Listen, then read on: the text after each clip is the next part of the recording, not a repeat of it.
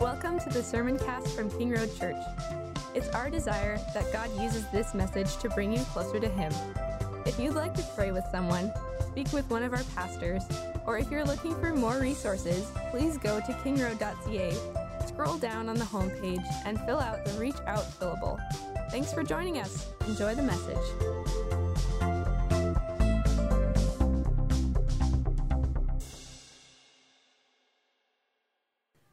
If you have a Bible with you, either paper or electronic, whatever, please turn to the book of Psalms. We're going to be continuing in our series in the Psalms. Psalm chapter 1 this morning. In 2010, Carla and I took our family on a road trip down to California, to Disneyland. Yeah, when you could cross the border, it was a good thing to do. So we used to do that. We went down in 2010 and we did a big 2-week round trip. Toby was only 2 years old at the time and just freshly potty trained. How are we gonna do this, right? But God was good. Toby only had 2 tantrums on the trip. One in Tacoma, one in Tomorrowland. And so he had a couple of tantrums and yeah, he's embarrassed right now, but that's okay. Every kid does it, Toby. It's okay. But what I was going to say is I think the biggest tantrum on the trip was my own. On the way back, as we were driving back home, we decided to cut over to the coast from the I-5 to San Francisco and go through San Francisco, look at historic San Francisco, go over the Golden Gate Bridge, see Alcatraz. It was going to be great. We were so looking forward to this part of the day on that drive, rather than just that, straight part of I-5 that just gets so boring through Northern California. So we're heading towards San Francisco. The signs say San Francisco straight ahead. But we had borrowed this GPS, which we had never really used before. And back then, smartphones, we didn't have a smartphone, 2010. They were a brand new thing back then. So a GPS thing on our dash, it was a TomTom GPS. And TomTom said, go right to take the next exit. And Carla's like, TomTom says go right. And I said, but the signs say go straight. But TomTom hasn't let us down this whole trip. We got to listen to TomTom. Okay, fine, I'll take the right and we'll follow what TomTom says. So all of a sudden we're going through, wait a second, I'm in Oakland. I'm on the wrong side of the bay. And then I'm going over this nasty bridge. I don't know what it was. We're paying a toll to go over it. And as I'm driving over this bridge, way out west, like miles away, you can see this faint Golden Gate Bridge. I'm in totally the wrong area. And then you get across the bridge, and what greets you there? San Quentin Prison.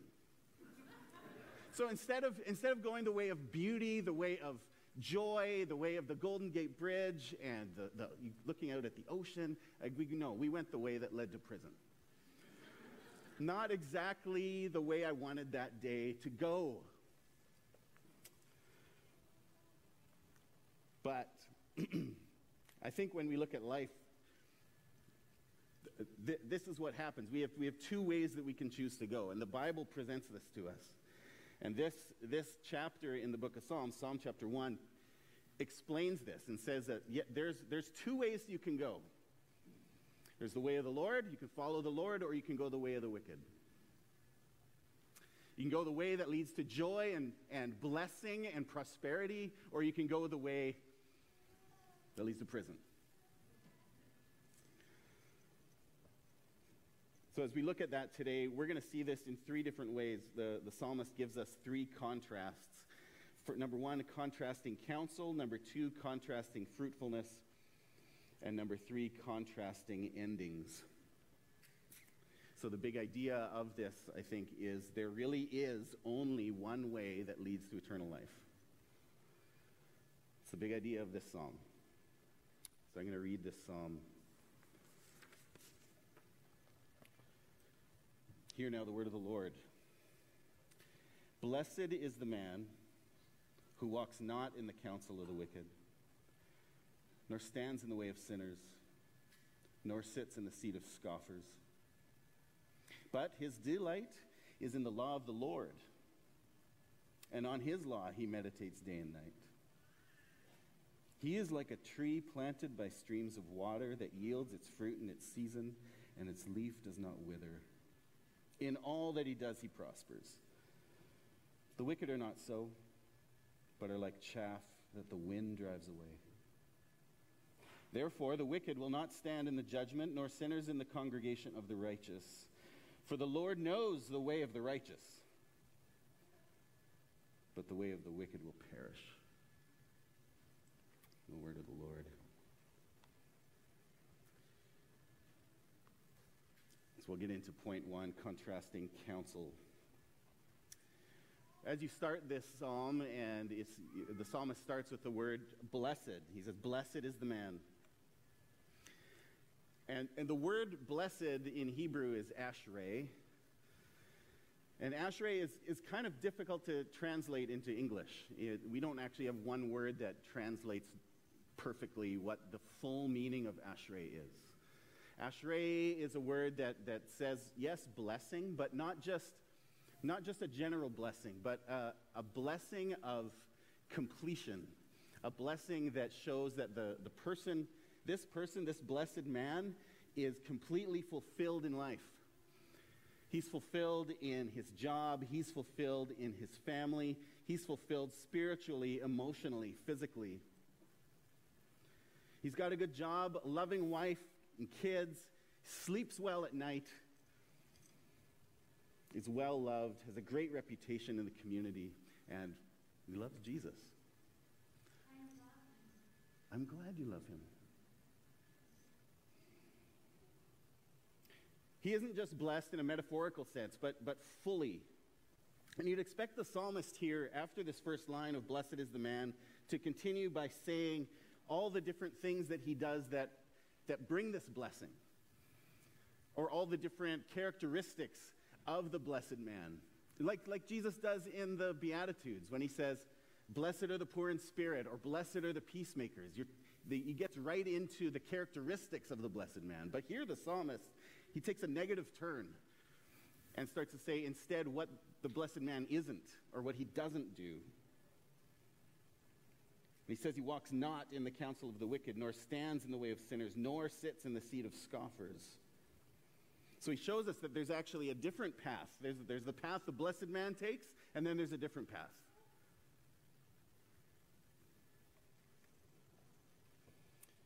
And choosing the way of the wicked escalates, as we see in the use of the words here, the use of the verbs. It escalates from hearing to acting and finally resting. And that means the word for sit there basically means resting, or coming to a place of, like, he's finished. He's stopping, he's staying there. So walking in the counsel of the wicked is to take advice from those who are against God. Standing in the way of sinners is to act on the advice of the wicked. And then sitting in the seat of the scoffer means acting so much on that advice and becoming so rooted in the lifestyle that the wicked endorse that he even starts to teach it. See, being seated or sitting was the position of the teacher in ancient Hebrew ways. You'd go to the synagogue, the teacher would sit. The blessed, though, the happy, fulfilled man doesn't do this. He doesn't take that path. Instead of relying on the counsel of the wicked, he relies on the counsel of God. He says his delight is in the law of the Lord, and on his law he meditates day and night. The blessed man delights in the Bible. The blessed man, the fulfilled man, the happy man, the man that's at peace, delights in God's word. It's not a chore for him to go to God's word. He loves to go to God's word. He cherishes his time in the scriptures, reading it, meditating on it, soaking in the never-ending fountain of God's wisdom. He drinks it in for refreshment. He loves the sweet taste of it on his lips. So these are the two contrasting sources of wisdom we have. We have the wisdom of the wicked, or the the way of the world, and we have the wisdom of God and His Word. One way leads to fulfillment and happiness. The other way leads to misery, scoffing, and mockery. If you go online, social media, or if you look at news sites and you look at the comments below, you can tell which way most people are taking. You look and you can see constant mockery and negativity and all sorts of mocking and bad comments.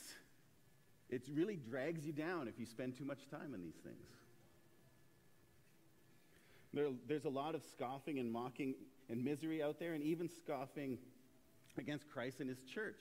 And that's increasing. I think 30 years ago, most of our society, if you would have gone out onto the street and asked people, what's your view of the church? They would have, even if they weren't Christians, they probably would have said, well, I think the church helps people, and the church overall is a positive thing for society. Nowadays, that's not the answer. If you go into society and you talk to people, there are a lot of people who would say, oh, the church, I want nothing to do with the church. I don't want to go near the church. They might even openly mock and scoff at the church. Today we see churches openly mocked and scoffed, even attacked for believing in the truth of Scripture and that there's one way to eternal life. Recently, one of our sister churches in Kelowna, Praxis Church, received severe opposition online. We prayed for them here a couple of weeks ago. Praxis is a church that, like us, believes in the authority of Scripture, believes that God's Word is true and never changing, and is something that we can rest our lives on, that we can build our lives on. Even if there's things in it that we don't like to hear, it's God's Word and it's true, and so we stand on it. And because they hold that belief, particularly the traditional understanding of human sexuality, they've received hate mail, social media blasts, newspaper articles even in Kelowna, calling them homophobic and bigots. The Kelowna Capital News ran a story last week that said this, and here's a quote from it. Kelowna LGBTQ2S+ community members are pushing back against Praxis Church for homophobic and transphobic statements and beliefs. The Praxis Church is a new religious group in town that is actively anti-LGBTQIA2S+. They are not welcome in our beautiful community where all are accepted. Does that make sense? And that reads the Facebook page. The church openly touts homophobic and transphobic beliefs. This is a newspaper, okay? This is supposed to be journalism. The new church openly touts homophobic and transphobic beliefs on its website. According to the church's Our Beliefs page, homosexuality violates God's intention for marriage and sexuality in the Bible. The church also believes that any discrepancy between one's biological sex and gender identity is due to the effects of sin in the world. So even the newspaper, you can sense the tone of the newspaper, right? So even the newspaper is saying that the church is completely wrong in these beliefs. It's not just the people opposing the church, but even the newspaper. So this group of people organized this protest against the church for last Sunday. On Saturday evening, some of them went and they glued paper rainbow flags all over their doors of the church and all over the front of the church. And somebody from the church realized that early Saturday or Sunday morning, so they went and they had to take a lot of time because of the way they stuck it to the doors. They had to scrape. It was a lot of work to get all of this off. But they didn't. Nobody from the church caused any confrontation or blame or anything like that. They just quietly cleaned it up. And in the morning when church began, the church members came. They were very friendly, welcoming to the people who were outside, even the ones who were yelling and upset. Some church members were able to have really fruitful conversations even somebody said that they think they might have gained some friends even by the end of it. And the church worshiped that morning in peace and left. And thankfully, everything was peaceful the rest of the morning. So here's what the difference, though, and the reason I'm sharing this. If you look at this and the way that this played out in Kelowna, you had one group attacking and bullying and mocking, and the other patiently cleaning up, having conversations, and being welcoming, without casting any blame. You have one side that is unhappy, unsatisfied, and will never find rest, and the other side that is happy and fulfilled and has found peace. So listen, I understand, particularly I want to speak to the young people, millennials, Gen Zers. I understand that you guys, when you look at the culture around us, when you go on social media, when you look at the news, when you look at websites, you're seeing a lot of pressure to go against maybe the church that you've been brought up in, or you've been told that the Bible is hate literature. You're being told that all of the things that your parents, your grandparents have taught you about Christianity is evil and wrong. I get that, and there's a lot of pressure to go that way. And for us that are older, Gen X and older, I don't know what that generation's called. The thing is, though, we look at the younger people and we go, how can they believe these things? How can they fall into these belief systems? And I just want to acknowledge that over the last 30 years, the church has done a lot of things that have been pretty despicable. And all of their lives, they've grown up with media and social media showing these things. They've been showing the rampant sex abuse that happened in the Roman Catholic Church and some other churches, particularly in the States that we've heard about.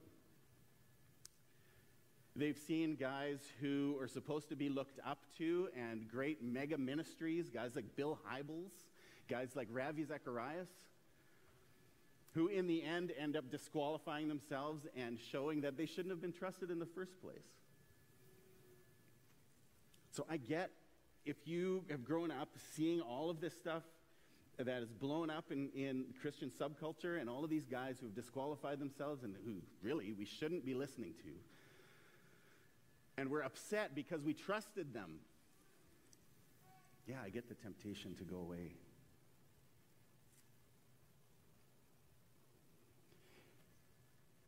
But there's something that I would just want to say about that too, is that when we look at people like that who have fallen from their positions of authority and trust and have betrayed us, really, a big problem with that is celebrity. And the fact that we look to celebrities to be our leaders. We look to the celebrities to be our guide and to be the ones that we want to listen to. The guys who have the mega ministries online, the guys who preach to thousands and thousands of people. We're like, that guy, we have to listen to that guy. But then he fails you, and it's like, you know what, you never should have followed celebrity in the first place. All of us do it, though, in different ways. We all are subject to that kind of a thing because this is how our culture is built. You go on social media and TikTok and YouTube, and whether it is a celebrity like a movie star or a music star or whatever, or if it's somebody who just made their living by making these TikTok videos, these are all people that are doing this. They're doing these things for money, and they're using their positions of influence not because they actually care about you. They don't. They care about themselves. So don't look to celebrity, whatever that looks like for you. Don't look to celebrity for guidance. Instead, look to people who actually live the way they speak. So I know that millennials, sociologists and psychologists say that millennials and Gen Zs are looking for people that are authentic. And I commend that. Do that. But when you're in the church, look for Christians who love the Word. Look for Christians who delight in the law of the Lord and meditate on it day and night, and then live like it. and talk to them and say, hey, can I have coffee with you? Can I learn from you? Can you mentor me? These kinds of things, because Paul tells us this in, I think it's 1 Timothy, where he talks about older men should be teaching younger men, older women should be teaching younger women. This is a healthy way of learning the scriptures, of learning what it means to follow the Lord with our lives, of how to live out the scriptures, of how to debate and wonder, and when there's tough passages, how do we wrestle with these things? This is the kind of environment that we should be doing this in. Even our community groups here at church, or our care groups, or our small groups, or whatever we're going to call them. We should be in those groups, and this is the kind of stuff that should be happening. But we need to be looking at those who are loving the Lord and living like it, who are talking, who are practicing what they preach. Not just because somebody's popular online. Because here's the truth. The way of happiness and blessing, as the psalmist tells us, is by staying with the counsel of God's timeless and perfect word. Not other things that get blown away. So the psalmist shows us the contrasting fruitfulness of these two ways. So verse 3, he is like a tree. He's talking about the blessed man again. He is like a tree planted by streams of water that yields its fruit in its season, and its leaf does not wither. In all that he does, he prospers.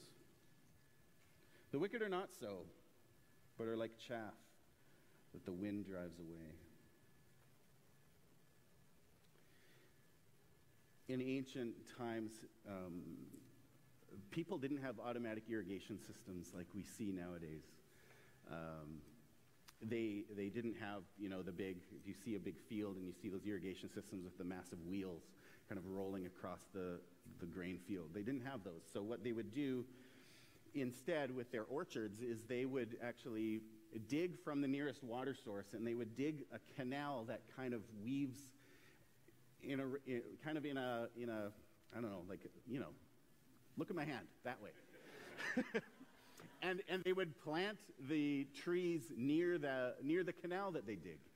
And so throughout the orchard, the water would be going. As long as that water source was bringing the water, their orchard would be taken care of. So the psalmist is showing us that the one who meditates on God's word, the one who trusts the counsel of God, is then like a tree that has been planted. It's been cared for. This isn't a wild tree that's just growing out off in the wild for some reason. It's not just like nature has taken its course. This is a tree that has been cultivated and cared for. And the fruitfulness of this person is a biblical fruitfulness, the full of love, joy, peace, patience, kindness, goodness, faithfulness, gentleness, and self-control. You all know your fruit of the Spirit, right? And when a person who is truly at peace with God and living according to God's word, the Lord provides the way that this water provides for these trees in the orchard. God, through the Holy Spirit dwelling within you, will create the fruit of the Spirit. He will make you fruitful. When we see the word prosperous, we usually think of financial wealth, though. To be sure, financial well-being is included in this statement. Like I said earlier, the blessed, or this metaphor of being a healthy tree, it does include all of life. That's what the psalmist is trying to say, that you will be taken care of, basically. He'd be someone who achieves his goals in having a healthy family, a healthy job. But that doesn't mean, what it doesn't mean is that blessed is the man who then is driving a Lamborghini and has a $2 million house. That's not what this means. I know that that's our translation, or that's the way that we look. We look out and we see people that are driving these cars, and we know that their lifestyles aren't in the way of the Lord, and we're like, Lord, how are you allowing this? But that's not the blessing that the scripture is talking about. The blessed, fulfilled, happy man will live with an understanding that God's word, that meditating on his word, that drawing near to him, that having that relationship with him, that will bring the blessing. He understands Paul's words from Romans 8:28, which is, and we know that for those who love God, all things work together for good, for those who are called according to his purpose. The blessed man knows this. This actually makes me think of my grandpa, my dad's dad. He farmed in different places around BC, Yarrow, Aldergrove. He was part of all the MB churches in these places too. And he had a wife and 5 kids. In retirement, they lived in a small 2-bedroom apartments here in Clearbrook. I remember him driving to our house. We lived on a farm. My dad actually bought the farm from my grandpa. And living on that farm, and I remember Grandpa driving up in his old Ford Tempo and going out to the workshop and doing woodworking and then coming inside and just sitting and having coffee, and then he'd go home. It's just a very simple life. But he was at peace. He was blessed. I don't think him and Grandma ever went on any major vacations anywhere tropical. Nor did they eat at nice restaurants. Their idea of a vacation was going to Alberta, and their idea of eating in a nice restaurant was muffin break. He was just a faithful husband, faithful father, and a faithful Christian. And you know what his legacy is? All 5 of his kids love the Lord, and all their spouses love the Lord.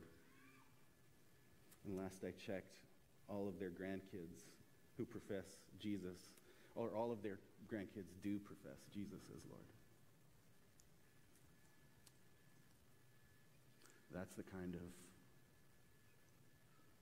blessing that comes to the man who is faithful and who stays to the counsel of God's word. He was like a tree planted by streams of water, bearing fruit in its season, and even though he's been with the Lord now for over 30 years, his leaf still hasn't withered.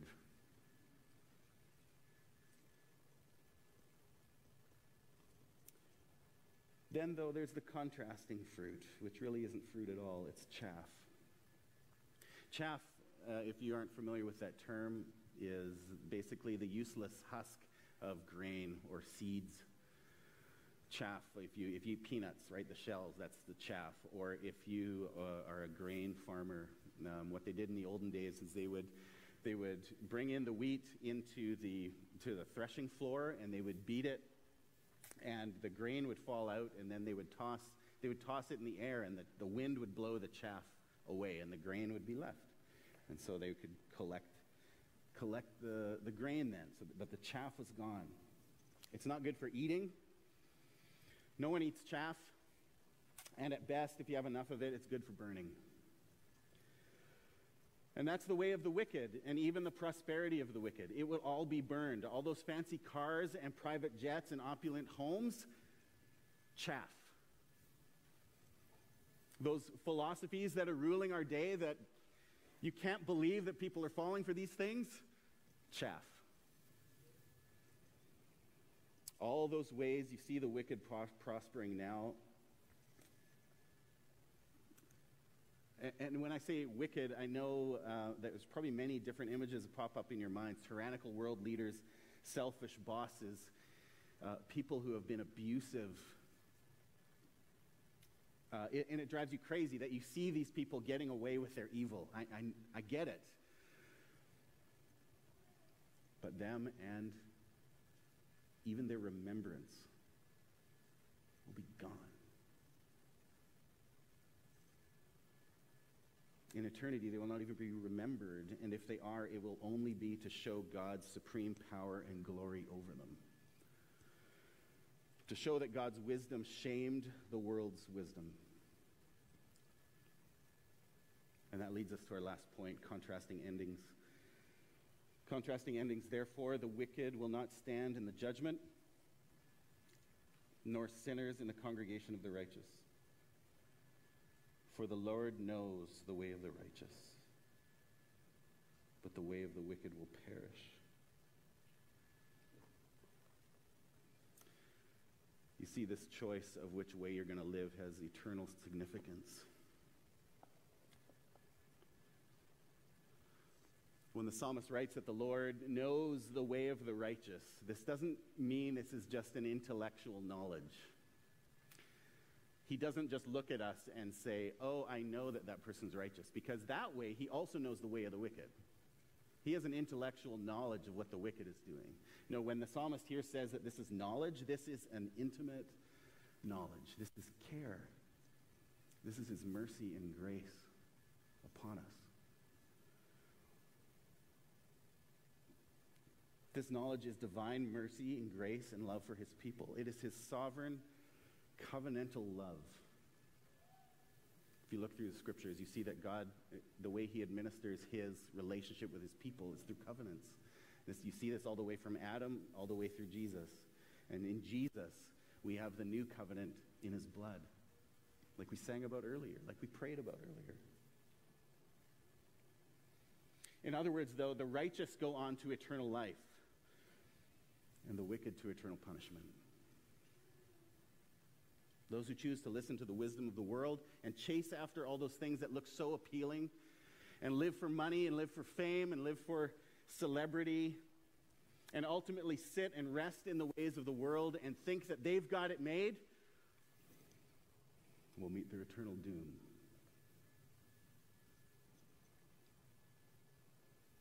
Now, some of you may be sitting here and thinking, yeah, I'm choosing the ways of the world right now, but you know what? I'm going to be fine. I'm young. I've got a lot of years left.